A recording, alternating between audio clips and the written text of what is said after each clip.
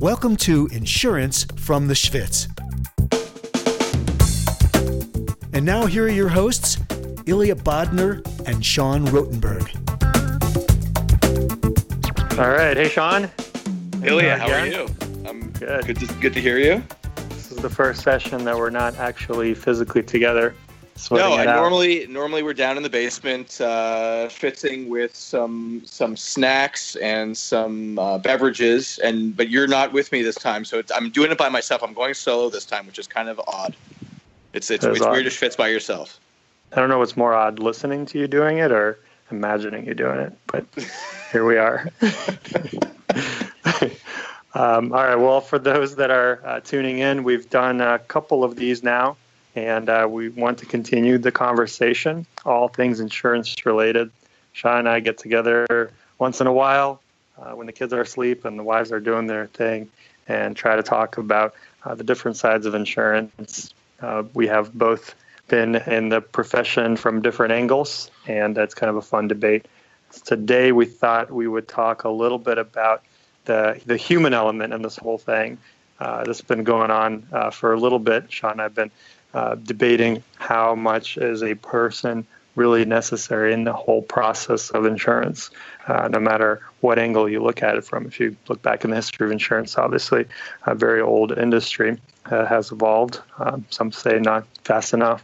But today, in our 2017, to what extent do you need the human being involved? And maybe some of the things that we could relate to from other industries. So, Shaun, I'm going to kick it over to you. Just from your experience in the medical profession and what you see in insurance, what are you thinking? As a business owner, as a small business owner, where do I get my insurance? I have insurance agents who sell me insurance, and I totally trust them that they are selling me the best type of insurance there is for my situation, be it life insurance, business insurance, disability insurance. And you like that human touch. You trust someone else's opinion, someone who's knowledgeable in the field. But the growing trend these days, especially I see with millennials, is you can find anything you want on the internet, and most of the time it's cheaper. You can get it quicker. It may be just as effective or even more effective than what you can purchase through an actual person. We're doing this now with products. We're doing this now with dentistry.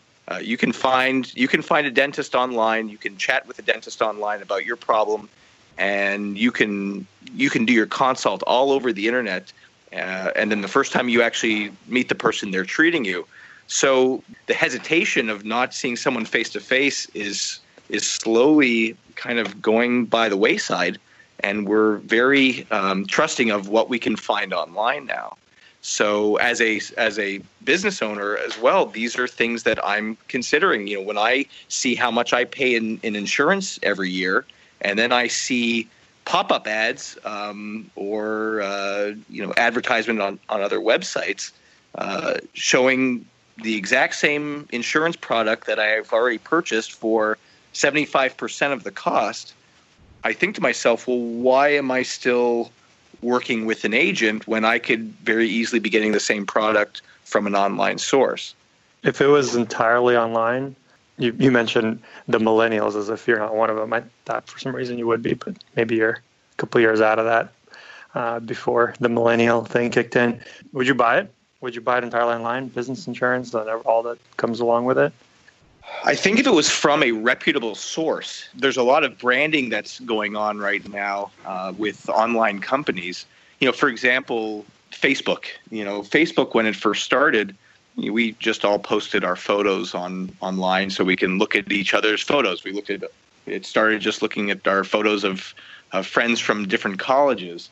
Now, if Facebook would have started like it is now, where they're collecting all this data on you, you put all this personal information, credit card information, and you never really knew about the company or its history or security, I think there would be this hesitation to give out all that information, and there may be a thought that they're trying to somehow take advantage of you. For example, when I when I surf the internet and I see a very, cheaply made advertisement on the side of a website with a company I've never heard of, well, the last thing I'm going to do is probably purchase a product from them.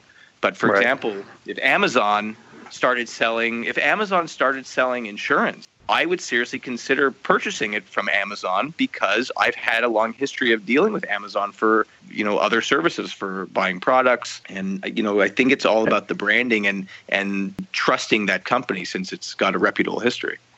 Yeah. So having somebody to look right in the eyes isn't the level of trust that you care about. It's just more of the online reputation and making sure that they're a credible company.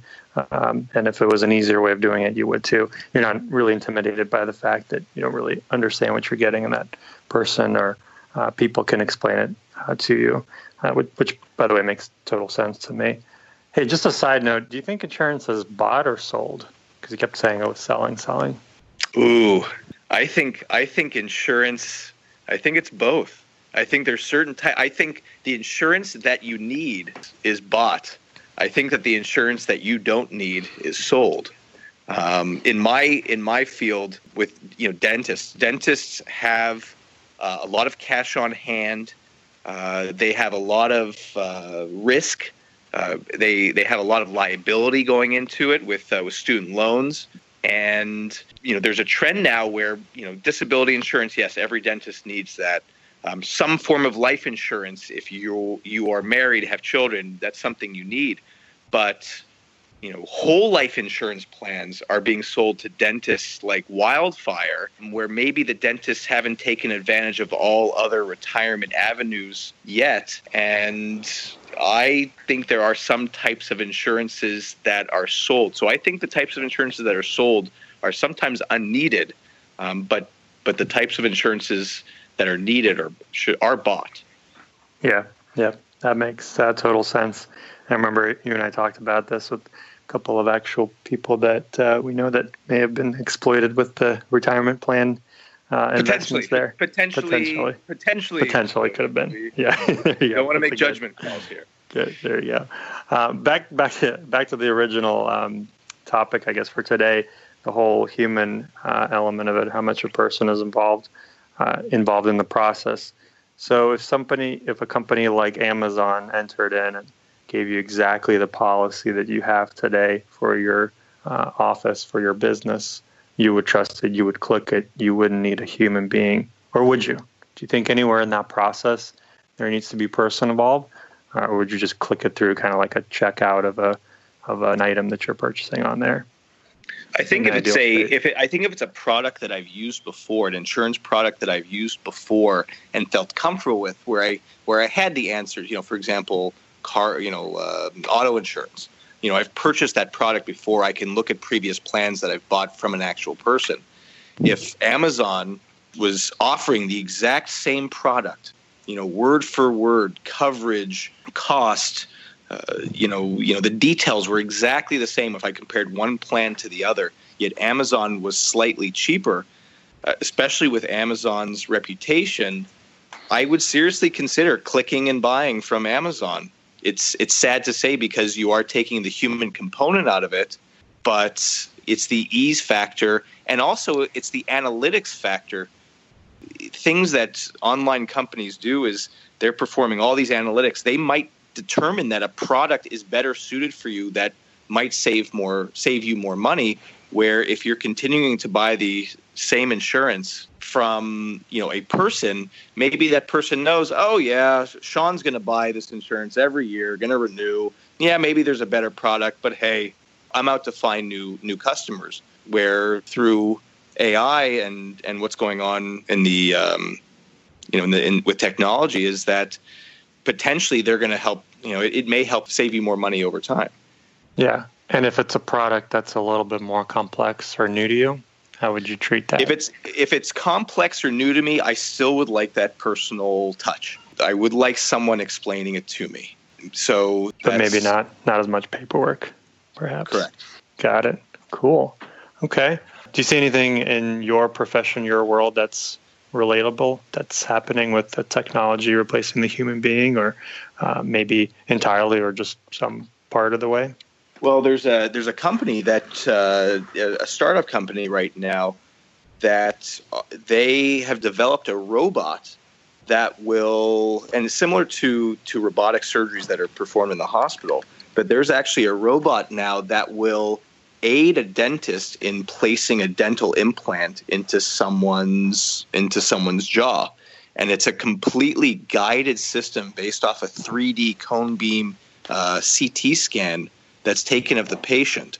And literally the patient walks into the office, has this 3D scan made, the robotics and the software reads the scan, the dentist simply plans the surgery on the computer and literally just holds the drill and lets the drill do the work. And there are safeguards in place to ensure that potential human error that can happen doesn't happen, because the software is reading that 3D scan perfectly. So there is this trend in dentistry right now in dentistry as well. A lot of crowns and oral appliances are being made with 3D milling, where the majority of the artistry of dentistry has been taken out of the hands of a lab technician and is now put into the hands of computer software. So it's happening in dentistry as well. Crazy. All right, we're coming up to the end here of our 10-minute mark before people fall asleep or turn us off completely. The SHVITZ, it's almost it's perfect timing, because the sauna right now it's about 160, 170. So excellent. it's a good time for me to enjoy it. All right. One last question. What's your bet here? What's your guess? How many years until the process is entirely automated when it comes to insurance? 5 to 10, 10 to 20, 20 plus.